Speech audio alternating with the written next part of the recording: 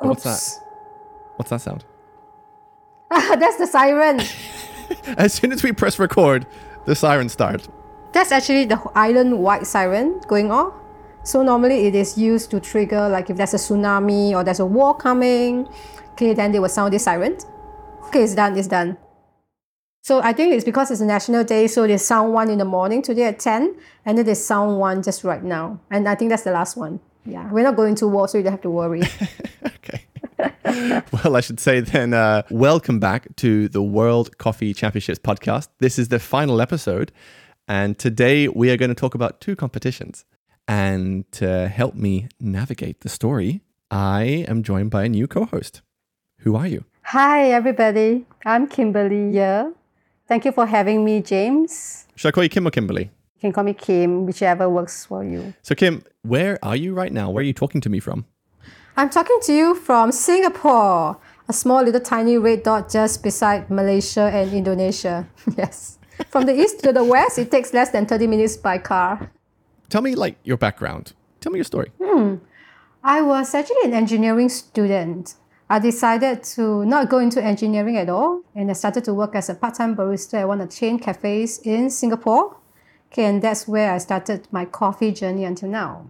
Have been in the Singapore Coffee Association for the last, maybe 10 years. How many world events have you judged at? This will be my 5 years, my 5th year. Okay, so Kim, today we're going to talk about two competitions.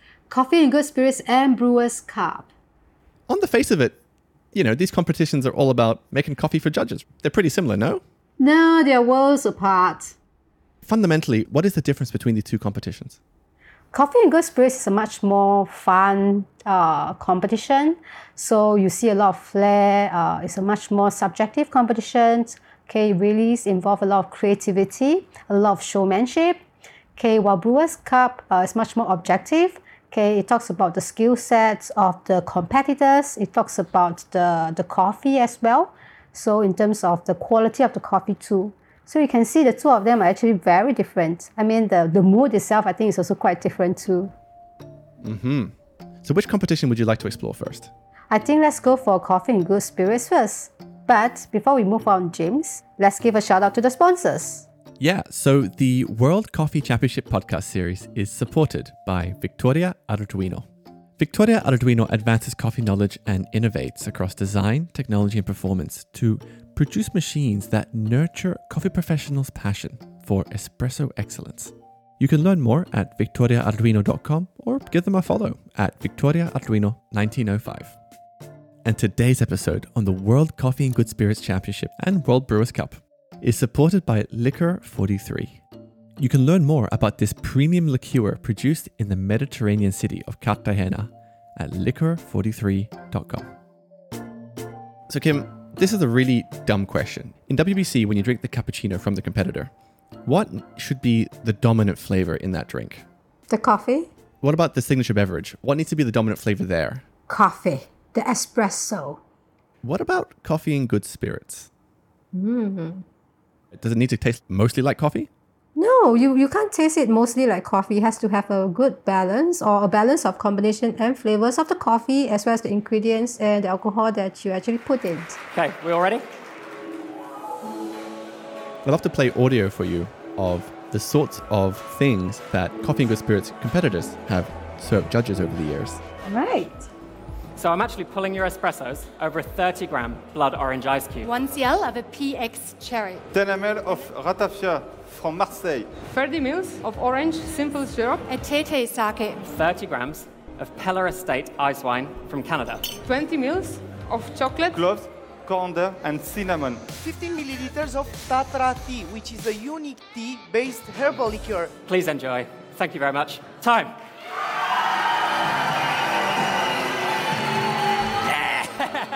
I think the Coffee and Good Spirits is really wants to promote creativity. The sky is the limit. You can try a lot of different things, okay? And how it turns out to you and how you want to bring it to the table and how you want the judges to experience from all of this. So your showmanship, your creativity and everything.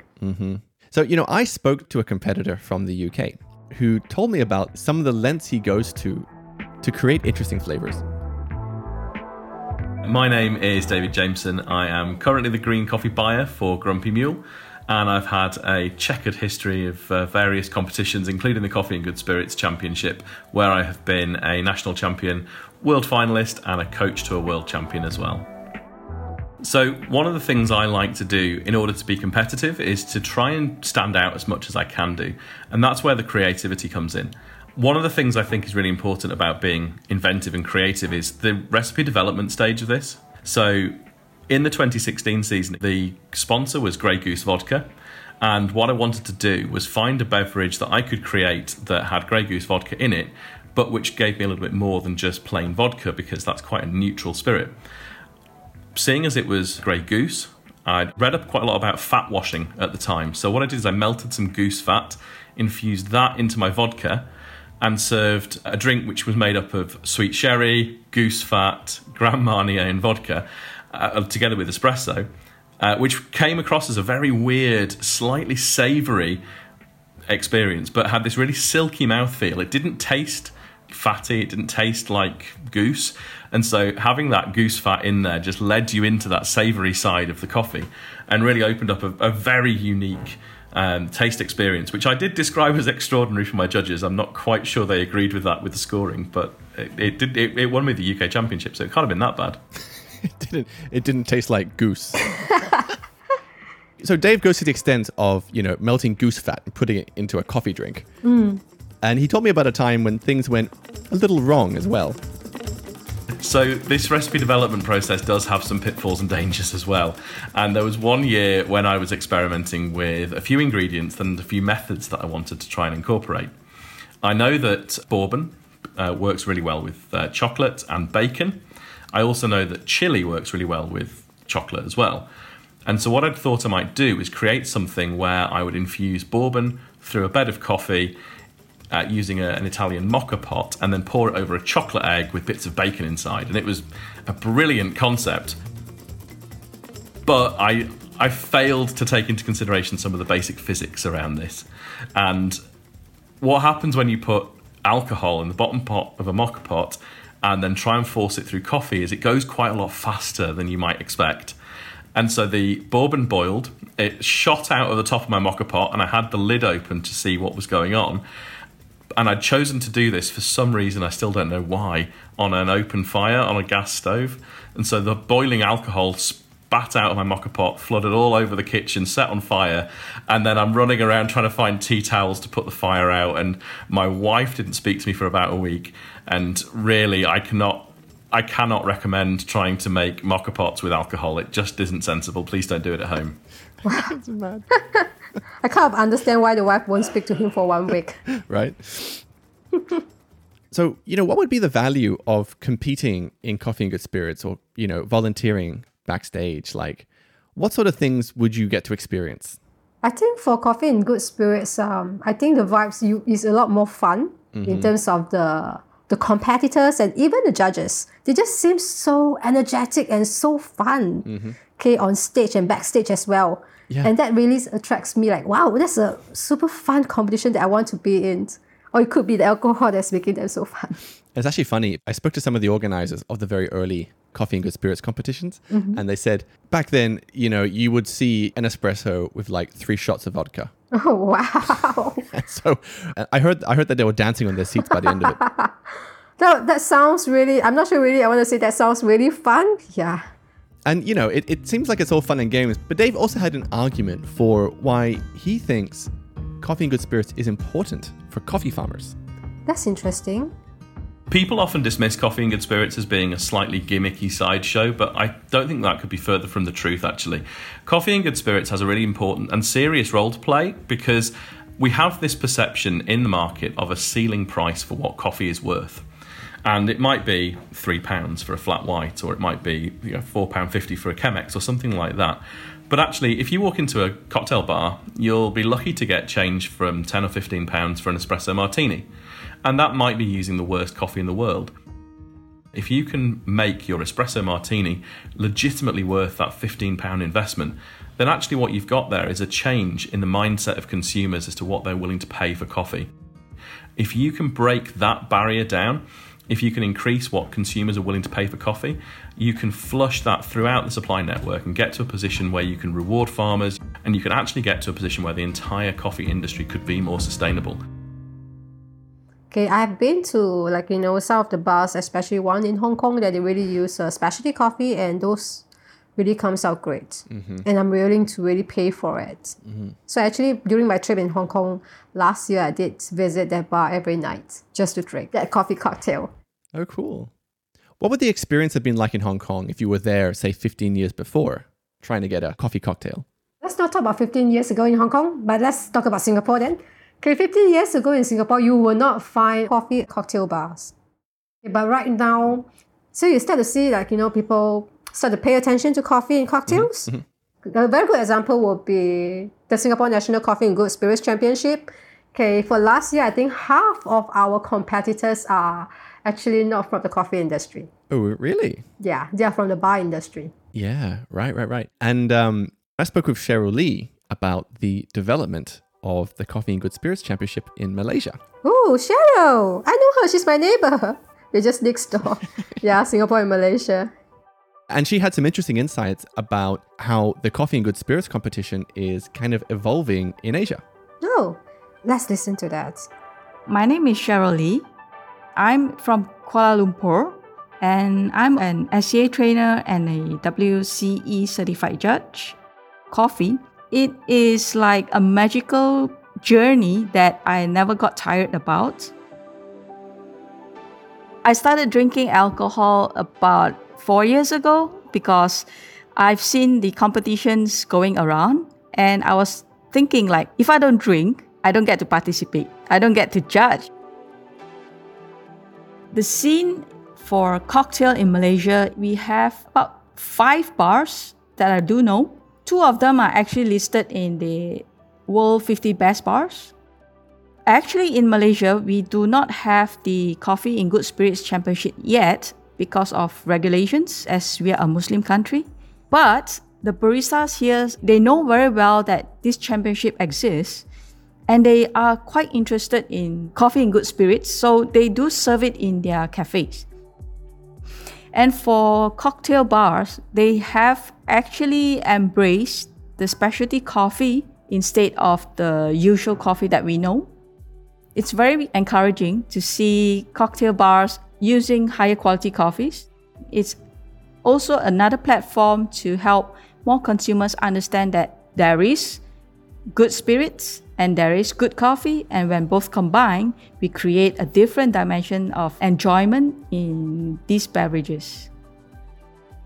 The unique drinks that we are seeing baristas and even bartenders using in their cocktail recipes are local ingredients, local spices. We see pandan, lemongrass. Pandan is a very long leaf. It's green in color. It gives out a very fragrant aroma. We use pandan in our local food to cook nasi lemak. I've seen one recipe that uses pandan and also gula melaka with hint of a cinnamon, and it actually tastes very well balanced. I see that Taiwan, they have many years of experience, so I think we are looking towards Taiwan as a learning platform. When we finally get the license to have the Coffee and Good Spirits competition in Malaysia, I think we'll do pretty well on the world stage, having that we have a bunch of really good, hungry and inspirational baristas over here. So yeah, Taiwan. I've been to Taiwan. I try to go to Taiwan. It's interesting. I go to Taiwan at least once a year, sometimes for the competitions. Okay, I do know that the local players are actually putting a lot more effort to try to promote Coffee and Good Spirits. So overall, I get the impression that the Coffee and Good Spirits Championship is becoming increasingly popular in parts of Asia. Yeah, it is. I actually see it in Thailand. So Thailand is also growing as well. Okay, Singapore, we are also trying to promote that here. Okay, by trying to get the coffee players involved as well as the bar players involved as well. Because I think that it is a good mix. So both can learn from each other. Right. So by comparison, it seems like it's a much more subjective competition. A competition that really kind of promotes experimentation. It is. Yeah, which is quite a contrast to Brewers competition. It's black and white. So tell me, what is Brewers about? Oh, Brewers Cup is all about the coffee. Just the coffee. And your brewing methods. How you understand your coffee, how you understand your brewing methods, what you are going to do to highlight the coffee. So you're saying that it's almost an easy competition to get involved in? Correct. Because we do have a lot of home brewers in Singapore, okay, and a lot of them don't own espresso machines at home, and a lot of them don't work in a cafe. Okay, so to get them to actually be interested in participating in the barista competition is a lot harder. Okay, but it's very easy for them to choose a manual brewing method and brew at home and practice at home and to participate in the brewers competition. Interesting. Well, Kim, we're going to hear a story eventually about someone who actually somewhat disagrees with that. Oh. And says, well, you know what? There are these barriers in place, and it's not as easy as it sounds. I'll be interested to hear that. But yeah, so Kim, I have a question though. What was it like in Singapore in, say, I don't know, 2010? You went to a specialty cafe to get a filter coffee. No. What would have been the quality of the coffee? You probably won't even get a filter coffee. Yeah. Really? Yes. So most of the cafes here don't really sell filter coffee back in the days. A lot of them do sell Americano. So when you, like even in the chain cafe, sometimes when you ask for a filter batch brew coffee, they'll probably push you to get an Americano instead. Oh, wow. So even if you go to some cafes, you'll always be batch brew. And what's the quality? The quality is acceptable. You don't sound convinced. Yeah, it is. Come on, let's be honest here. What was the quality? Let's be honest here. It's safe. It is boring. It's like a black cup of coffee that just want to put milk and sugar in it and just forget about your day. Right. So this was the state of filter coffee in Singapore 10 years ago, which is interesting because I spoke with the person who created the Brewers Cup and he tried to address that very problem. Ooh, do I think I know who the person is? My name is Nicholas Cho. I'm co-CEO, co-founder at Wrecking Ball Coffee Roasters here in San Francisco, California, USA. Toward the late 2000s, people were doing more and more manual coffee brewing in cafes. And if you were visiting a cafe around this time, you might have this similar experience where you go in and someone's got a Chemex and you order one and they spend like 20 minutes making one and it doesn't taste particularly good. I guess fundamentally it's like, can we do better than that? I thought, what if we made a competition, like the barista competition, but for filter brewing? Designing a coffee brewing competition, what is that like? Well, it's like designing a game, or sometimes it feels like writing a song or writing a technical book. But at its core, what it really is, you're designing a small economic system, a system of incentives and disincentives. And so starting from a blank page, I was inspired by, of all things, figure skating. So figure skating back in the 70s through the 80s at least, there was a special round called the compulsory round. Figure skating competitors would have to do a figure 8 on one foot, I think it's 3 times, and then they would do a separate figure 8 with their other foot 3 times. And then the judges would come with magnifying glasses and see how consistent those lines were. So essentially the compulsory round was sort of meant to send a message. Let's prove that you can brew. And let's prove that you can brew it well. One of my concerns and criticisms of the barista competition culture is that the judges are sort of the possessors of the quality assessment of the standards. It kind of lives in the collective cloud of the judges' brains. It should be more objective. It should be something that everyone can learn, maybe together even. And so I wanted the standards to be built on something that was very accessible and open for anyone in the industry. So we built it based on the SCAA cupping form. It's slightly modified in terms of the math, but the intent was that if you were a Q grader or someone who was very well versed in the cupping form, then it would take about 15 minutes of calibration of tasting to just make a slight adjustment in your brain and in your assessment from evaluating green coffee to using that same tool to evaluate the brewing quality. one thing that I should mention, in designing the Brewers Cup, one of the things that I came up on is, well, are people going to make one coffee? How much time do they have? And I agonized over these choices and these decisions for weeks. And so, I went back to my experiences going to cafes and seeing one person sort of hovering over one Chemex brew for, 5-6 minutes, and sort of the unpleasantness of that experience as a customer, and thought, like, let's challenge people. If we don't create a high bar, then people won't even try to jump that high. So I thought, like, what if it was 3 brews simultaneously? So we tried it, and 3 brews in 7 minutes was pretty hard, but it felt like a thing that if you practiced, you could do. So that's what we set it as. For me, with both the Barista competition and any of these competitions, including the Brewers Cup, the greatest value is not on the stage or the world stage. It's really at home in different cafes and different cupping labs where people are practicing. Like, there's only 6 finalists at the World Championship. But when you factor in all the national competitions and the more local competitions, and then even people who are trying to practice at home and consider, maybe I'll compete someday, you're talking about thousands and thousands of people who are training to brew better coffee. And for me, like, fundamentally, that was the only thing that was important.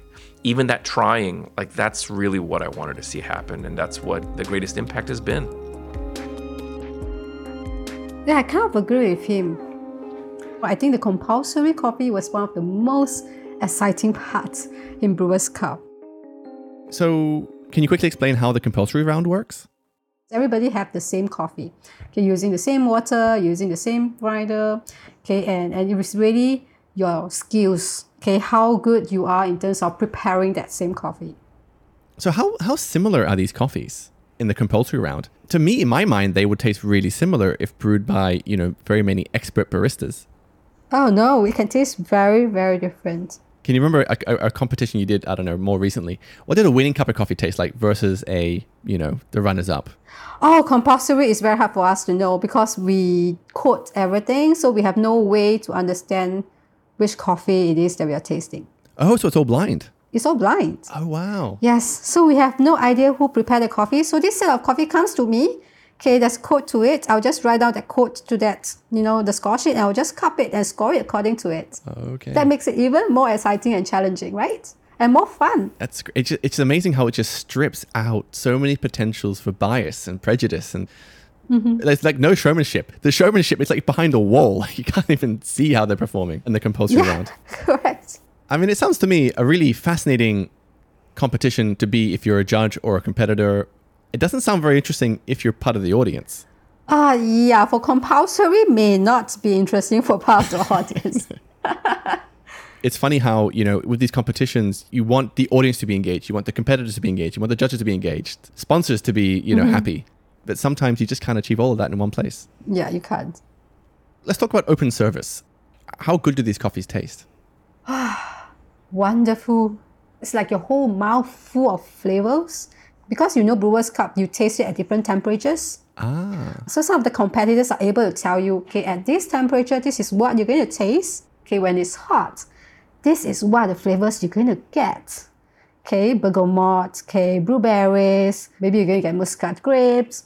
And when it's warm, you're going to get mandarin orange. So it's really how they understand the coffee. Because this is an amazing part of the coffee experience. And how do you communicate that in a coffee bar? How do you get that across to customers, all those nuanced flavors? In some coffee bars, so they do have a card that's placed on the tray together with the coffee. Yeah, and I spoke with a Taiwanese competitor who won the Brewers Cup a few years ago, and how he brought in many elements of the competition into his cafe. Chad Wang, right? Let's go. My name is Chad Wong, and I'm the World Brewers Cup champion of 2017. Now I own a cafe called VWI in Taipei, Taiwan. I had a chance to meet Stefanos Stomatiotis of Greece. He was the world champion of 2014. I was his interpreter when he came to Shanghai for an exhibition. So I was stuck with him for 5 days straight. He, as a world champion, was imparting his coffee knowledge, consciously and unconsciously to me. I guess it was then that I got interested in competing. During the practice of the competition, I was thinking, okay, so would this be how I would treat someone who came to my home or came and paid for a very expensive meal? Because that was what it was. I was serving Panama geisha, which was very expensive at the time. So I was thinking how I could be more, first of all, precise, and then making my guests feel comfortable throughout the 10 minutes. I incorporated many of the moves from tea ceremonies as well because I'm Asian. They create an atmosphere for their guests through the presentation. Even when you were just treating your friends, we never use a tea bag. We always use fresh tea. And it's always in a table, and everyone gather around the master, as we call them. He imparts his knowledge while he's doing it, which is exactly the same as the Brewers Cup Championship.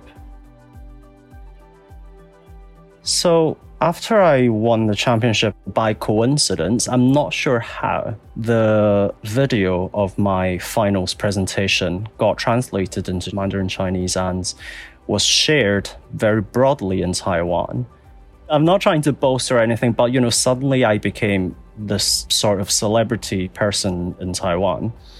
So throughout 2017, 2018, all I did was VIP events, exclusive, 4 to 6 people, and I was serving them the best pour-over coffees. But then something came to me. What about being connected with the coffee community? What about building my own team of baristas that know what I am doing? So that led to me wanting to open a coffee shop. The whole design concept came from me asking who I was, what experience I wanted to bring for my guests in this coffee shop. I would say VWI is an extension of my championship and who I was. So the cheapest coffee in my shop is 180 Taiwanese dollars. Well, that would translate into maybe 3 or 4 British pounds. The most pricey coffee would be 680, so that would be maybe 12 pounds.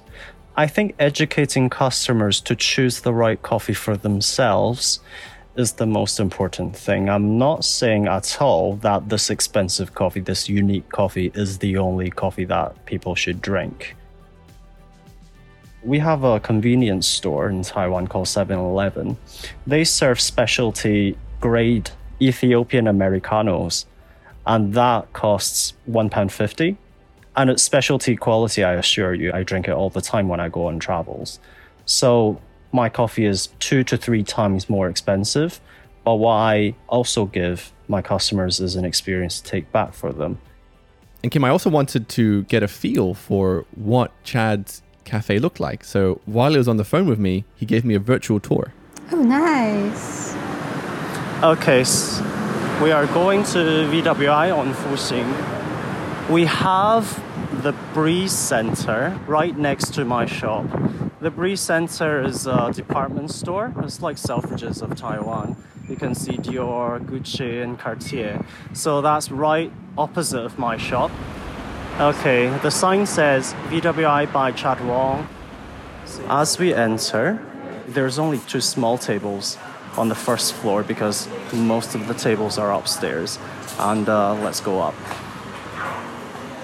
So it's a full house today. So let me show you the menu. It's an A4 piece of paper folded in 3. And if you see the first section, we have our filter coffees. You can choose V60, Fellow X, or the Gem Dripper. First of all, you choose your dripper. And then you choose your coffee. Basic, Select, Limited, and Unique. And they're at different prices.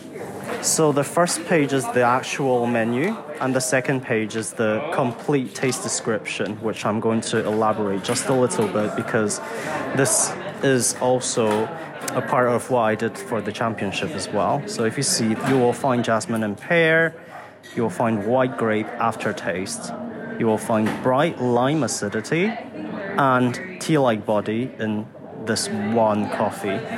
So I described it in a way that's the same as the Brewers Cup Championship. Casper, 请问今天有几杯定制豆?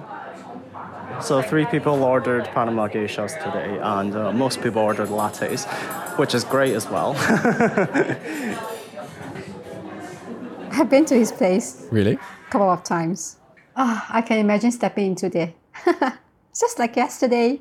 And what about the experience? Like, that was a very premium coffee experience he was offering. He really breaks down his offerings in terms of, how he wants to cater to the consumers, whether they want to go for something that's simple, very basic, or they want to go for something that's more flavorful, more extravagant, or unique.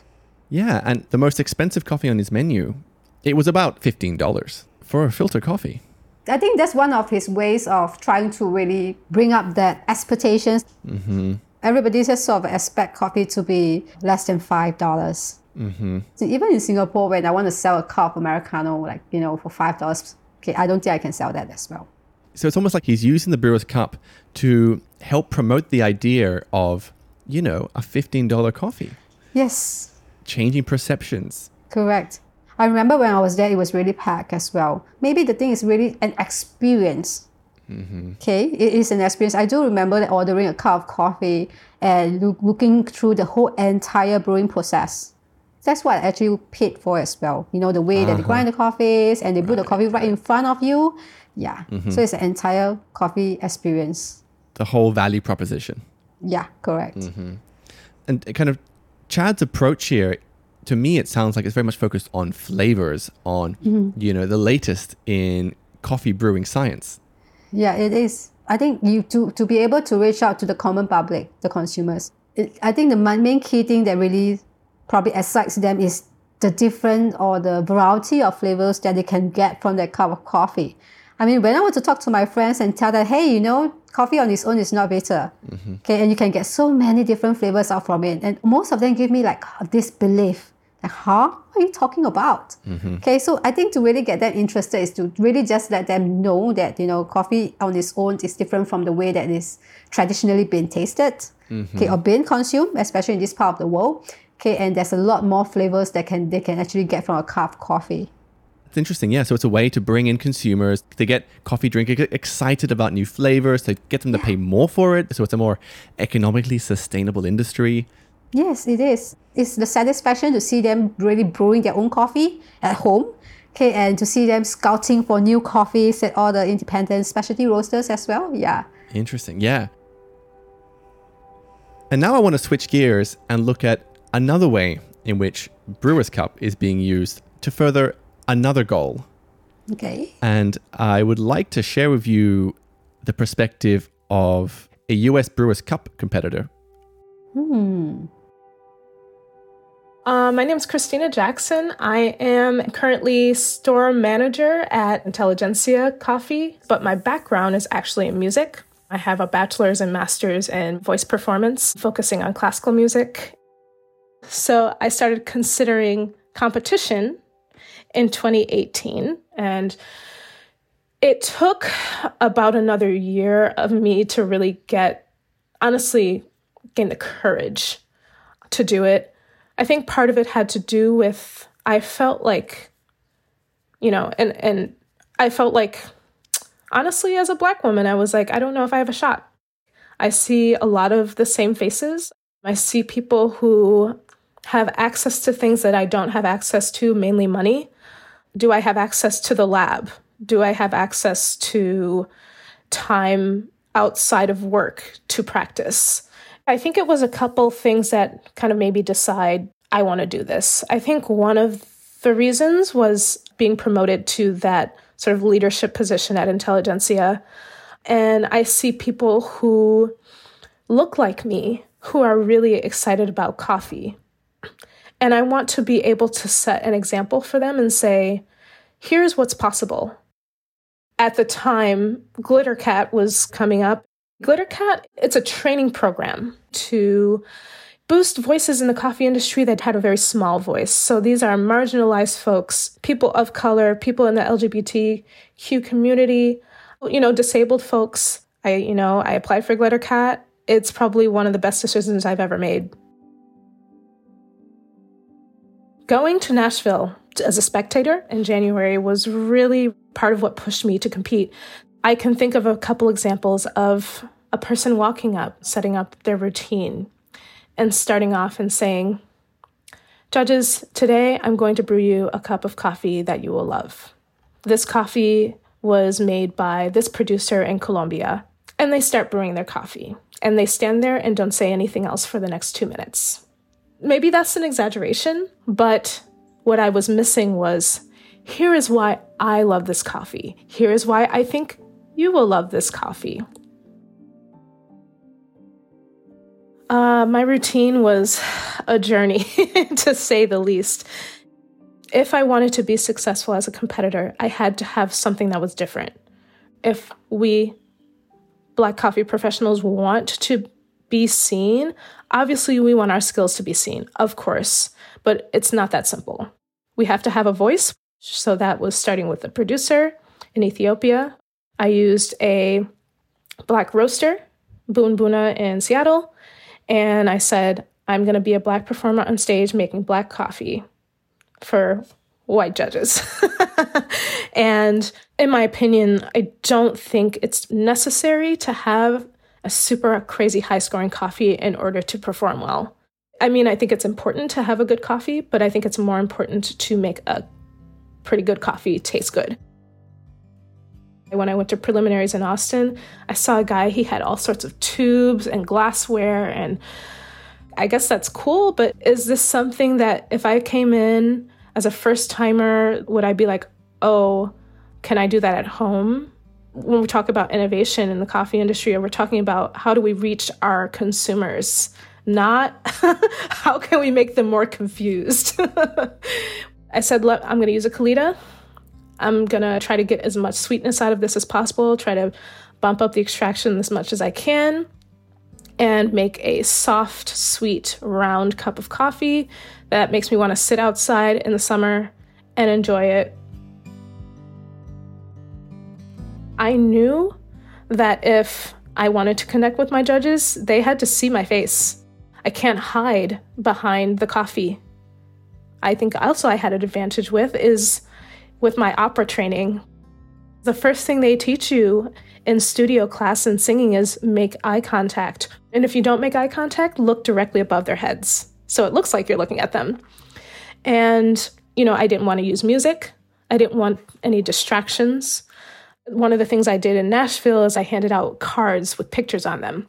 And it was a picture of Len Butler. It was a picture of a Ethiopian coffee ceremony. I posed a direct question. What do you think about when you see these things? And I really think it challenged them to be engaged with me. Not me engaging with them engaging with me. That was sort of my way of accessing them as people and not just as like a judge to, tell me how well I did on professionalism. So competition went surprisingly well for me. When I went to Nashville, there were, I believe, 30 competitors. I placed 8th overall, and I placed 5th overall in compulsory, which absolutely blew my mind. Because to be honest with you, I did not really practice for it. At Intelli, we dial in every single day. We cup every single day. And I was like, I'm doing this all the time anyways. Do I really need to practice it? I was done before everyone else. I was like, I don't know, this coffee's pretty good to me. I think I brewed it 3 times. I was like, I don't know, I'm done. Here you go. And then I saw my name as I think 4th or 5th overall. And, I tried not to let that get to my head. I would love to see Brewers Cup evolve in 2 ways, I think. The first way, I think I would love to see the aspects of compulsory be integrated into the other competitions a little bit more. I love that it challenges us as brewers, and it does not put the onus on the producers. And the second part of seeing brewers evolve is I think I just want to see it to being more diverse. And I'm talking about racial, visual diversity, and I'm talking about ways to make it more accessible. It's expensive. A good refractometer is $700-800 sometimes. And I saw a guy, bless his heart, the guy who was set up next to me at Nashville. I swear to God, he had a stack of like 4 refractometers sitting on his table. And I said, what do you need those for? And he said, well, I'm using them from compulsory. I said, all 4 of them? And it just, seeing that as someone who, I have access to those things at work. I don't have them at home. I spent all my own money, all my own time on all my equipment. It's insanely expensive. Are there ways to sponsor, to pool resources to help people get on stage?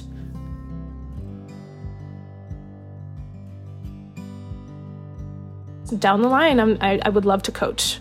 I would love to judge. I would love to help people reach their potential.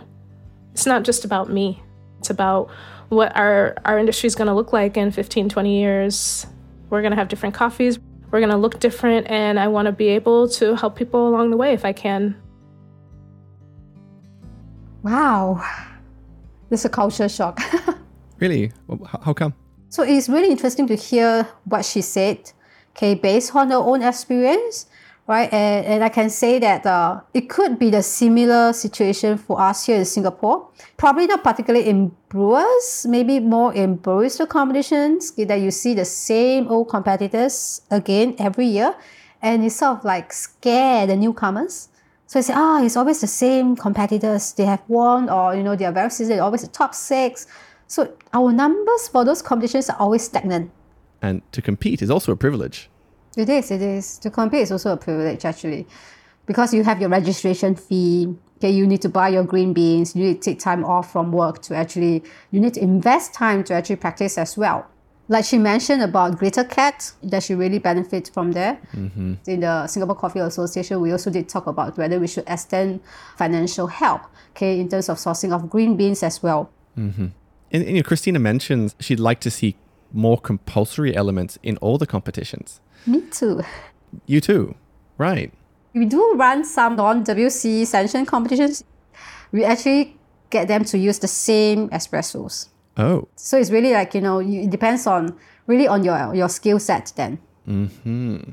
So I actually kind of like I find it interesting that she said that, because I would like to also look at it in that way to get them, maybe not too far off from the actual competitions, but maybe to throw in another element to it. Like they have the wild card, they have the team competitions, okay, and to have something similar to that as well. Yeah, that would be really, really interesting. Right. And ultimately, how can people shape what the rules look like going forward? I think the World Coffee events, it is not close to ideas, okay, so there's a lot of things that's happening, okay, where people can share their ideas and voice out their concerns, okay? And that's why you always see revisions of rules and regulations on a regular basis. Mm-hmm. Okay, let's take for example, for WBC, World Barista Championships, I think we have been seeing them adjusting their rules, okay, from moving the tables, okay, changing the way the tables layout is like. All this is really interesting things that is taken, one step at a time. Uh-huh. In the World Barista Championship, part 1 and part 2, we kind of explored how the rules slowly evolved through this collaborative process. This wasn't like one person making rules. It's been a very organic, community-led, volunteer-led process. Correct. And these competitions kind of meet needs. And for Nick Cho, the problem he found was that he'd wait for 20 minutes to get a filter coffee, and it wasn't a very good filter coffee. Do you think like the Brewers competition has changed that landscape that Nick Cho wanted to change 10 years ago? Definitely. Now I can just walk into a cafe and I can expect to actually have some proper brewed coffee. Mm-hmm. And I begin to see even some of the hotels doing that as well. Wasn't there a recent article a couple of years back about Korean Airline? Oh, really? Okay, actually offering filtered brewed coffee, hand-poured coffee as well. I tell you what, you're succeeding when airlines and big hotels are starting to take coffee seriously. Yes, correct. I feel like we're at a point now where we need to ask ourselves, what do we want next for specialty coffee? Do we want to really push the potential for flavor and to really kind of lean into the science? Or do we want to lean in on the accessibility of coffee? Where do we want to go? And how should the scoring and format of these competitions be changed to get there? I don't have an answer for you. Okay, I think the answer is too big to just be me on its own. I also have a lot of queries coming from students, coming from baristas in Singapore. I think one of the most important part is really be a part of the community that you are in. Approach the national chapter, get to know how the competition is being run. You can volunteer as a runner, volunteer as a calibration barista. And if you have skills in terms of baristas or coffee skills, you can even volunteer as a judge as well. So that is how one can actually get involved in the local community and build the local community up. Because I come from that way as well. And from there, go to the world stage and contribute in any way that one can. Each competition has a community. There's evolution community. Okay, there are communities for rules and regulations as well. You can be in touch with the community. You can be in touch with people of the community. You can even vote for SCA Board of Directors too. There's a lot of ways to be involved. So that's the key. Mm-hmm. Yes, get involved. Join us. James, let's roll the credits. Credits time. So we'd like to thank Dave Jamerson, Cheryl Lee Su Yin, Nick Cho, Chad Wang, and Christina Jackson. And there were so many more people who helped put this series together, and we've listed their names on the SCA website. James, let's give a shout out to the sponsors. Yes, so the World Coffee Championship podcast series is supported by Victoria Arduino. Victoria Arduino advances coffee knowledge and innovates across design, technology, and performance to produce machines that nurture coffee professionals' passion for espresso excellence. You can learn more at victoriaarduino.com or give them a follow at Victoria Arduino 1905. And today's episode on the World Coffee and Good Spirits Championship and the World Brewers Cup is supported by Liquor 43. You can learn more about this premium liqueur produced in the Mediterranean city of Cartagena at liquor43.com. And James, the producer of the series is you, am I right? Yep, this series is produced by me, James Halper of Filter Productions for the SCA. And Kim, I want to thank you so much for lending your expertise and your time to tell these stories. No, thank you for having me here. It's a great pleasure. And with any luck, I will see you next year at the competitions. You will. I will see you and the rest of the coffee community next year in the World Championship. Cannot wait. Me too. Well, Kim, have a great time over in Singapore and we'll speak soon. Yeah, you have a good day ahead too, James. All right, catch you later. Bye-bye. Bye.